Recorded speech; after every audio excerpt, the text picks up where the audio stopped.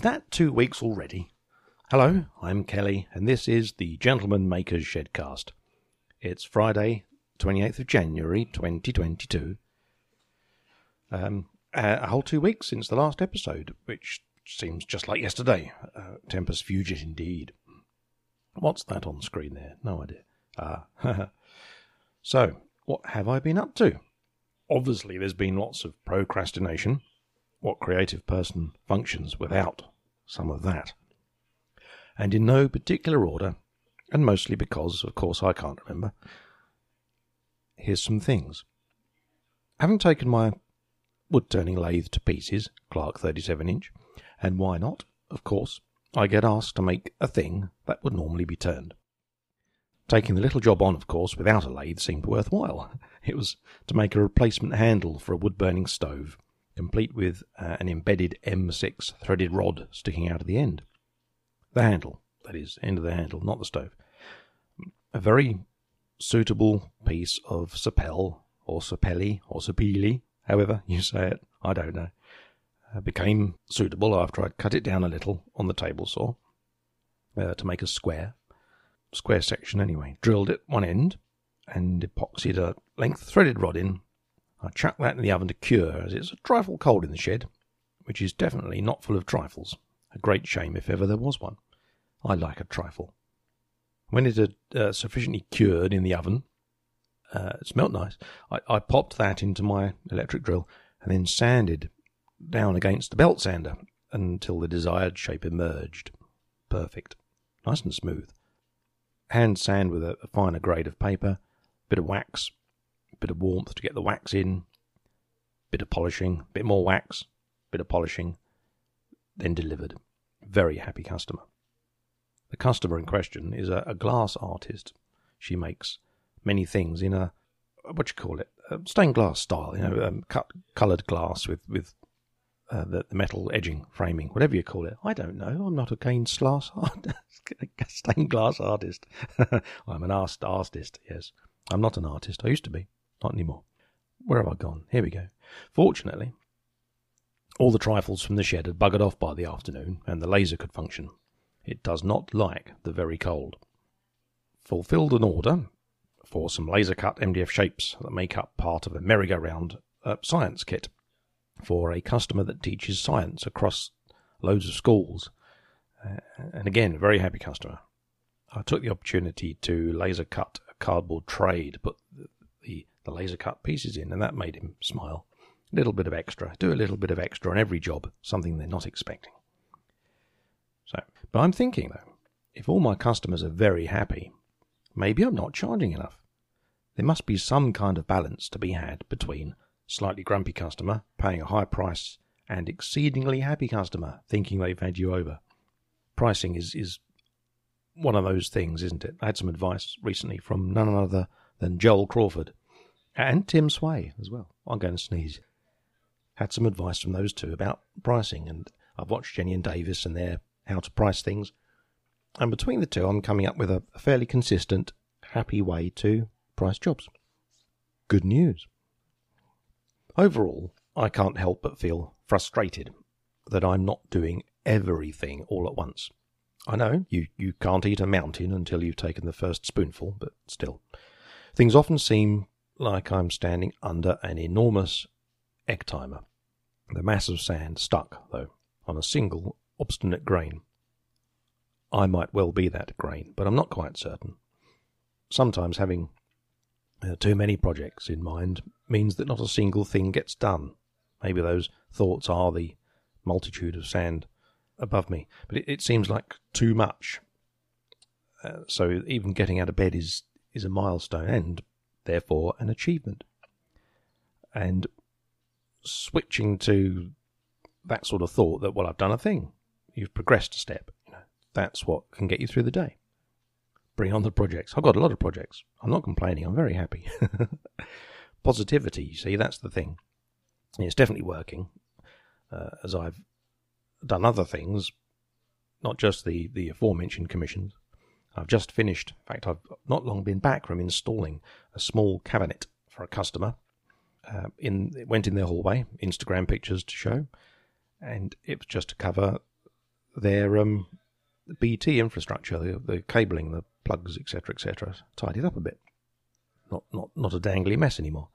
Whilst I'm not 100% enthused at visiting other people's houses and working in them, because you never know what you're going to find, making the cabinet was interesting, the design, etc., construction, and I deliberately slowed right down and took much more time than I usually would. Therefore, of course, I made a much better job than I otherwise would have done. And that's given me more confidence. I know I can repeat the lessons learned and progress a little. Still, when fitting it this morning, the walls in the house are plasterboard. It's a new build house. And I took fittings for plasterboard. I should take different fittings for plasterboard next time. The type I bought with the anchors that you push through and tighten up, and they're metal, and they squeeze out on the inside of the hole, etc. And they worked okay, but plasterboard can be an unknown because you don't know what's beyond. And I think there were 2 layers of plasterboard, and my fittings just went through, because until you've made a hole, you don't know. So, back to the lathe, as mentioned earlier. That's currently laid out in pieces, so I can work out a new bench to build for it to sit on, with room to twiddle knobs, etc. Perhaps I'll video that and share it. Could be interesting. Video, though, is still difficult, as I've just not got the space for a grown-up tripod. There simply isn't enough floor space. And I've yet to design a camera boom mount. Even though the picture that just popped into my head looks good, I might have to pursue that. It could be wood, it could be some aluminium and wood, if aluminium is cheaper than gold at the moment. Now, big project-wise, I've spent time using SketchUp, creating some new display furniture for the shop. Mostly it's simple frames, stud wall material, cheapest you see, overclad with pallet wood. And we need some uniformity in the shop, you see. The existing displays are a higgledy-piggledy arrangement of all sorts of discarded furniture items. And whilst the eclectic style is okay, it doesn't help us plan things, as every space is different. So moving one maker's goods from point A to point J isn't always practical when we shift about to allow for new things. But we've a shiny new point-of-sale system to install next week, which will help manage all the stock and the sales. So this is probably the time when it's quiet to have a full changeabout. I took some steps the other day to learn Fusion 360 again. I do find that with new software, it takes me 3 goes for it to click, get the basics in, and then I'm off, whizzing through it like a person getting to grips with a thing. And the older I get, the harder it is for new things to stick, especially complex things like Fusion, so I find that the repetition is the easiest. I don't skip any parts of the tutorials. I go over basics multiple times, etc. And any really fiddly things that I want to achieve, and will no doubt have a tutorial on YouTube anyway, so I can use those as my reference manual. Of course, when I first started learning how to use software back in the 80s, Illustrator, etc., you had a book, a printed book. You could flick through and make notes in or put post-its on. And that was very useful. Back to tools again. I'm bouncing around, aren't I? I've an old Bosch sander. A PSS23, I think, if you want the model number. It's the kind with a rectangular plate that vibrates in an oscillating way. It had been squeaking a lot and has been reluctant to get going. I understand how that feels. Bit like the issue with the car a few weeks ago. It'll be bearing-based, so I stripped it apart earlier. Picture on Instagram. Sure enough, of course, other than clogged thingies, you know, the little blocks on springs, whatever they're called, I can't remember, it was full of dust, and the lower bearing felt horrid. Stiff, yuck. And the internet tells me that removing that could be very hard, in capital letters, so I doused it in WD-40. It's much nicer now, so we'll see how long that lasts. And I think perhaps I've got some lithium grease, spray grease, I shall fill it full of. Stop the dust getting at it, essentially. One last thing before I stop. Hurrah! I hear you gasp. I love reading actual printed words. They do seem to be much nicer than words on a screen. They have a certain permanence on a page that digital things lack. I do have an electronic reading device somewhere, the whatever it was called, Kobo, I think that was it. Yeah, so it's not backlit, very clever. And And I've read things on that. It's all right.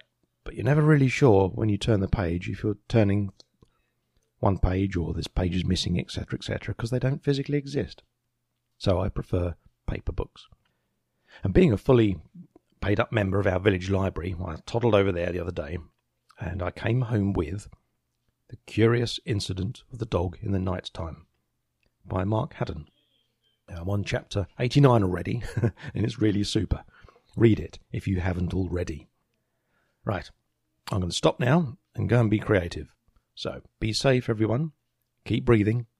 Catch you soon. Bye for now.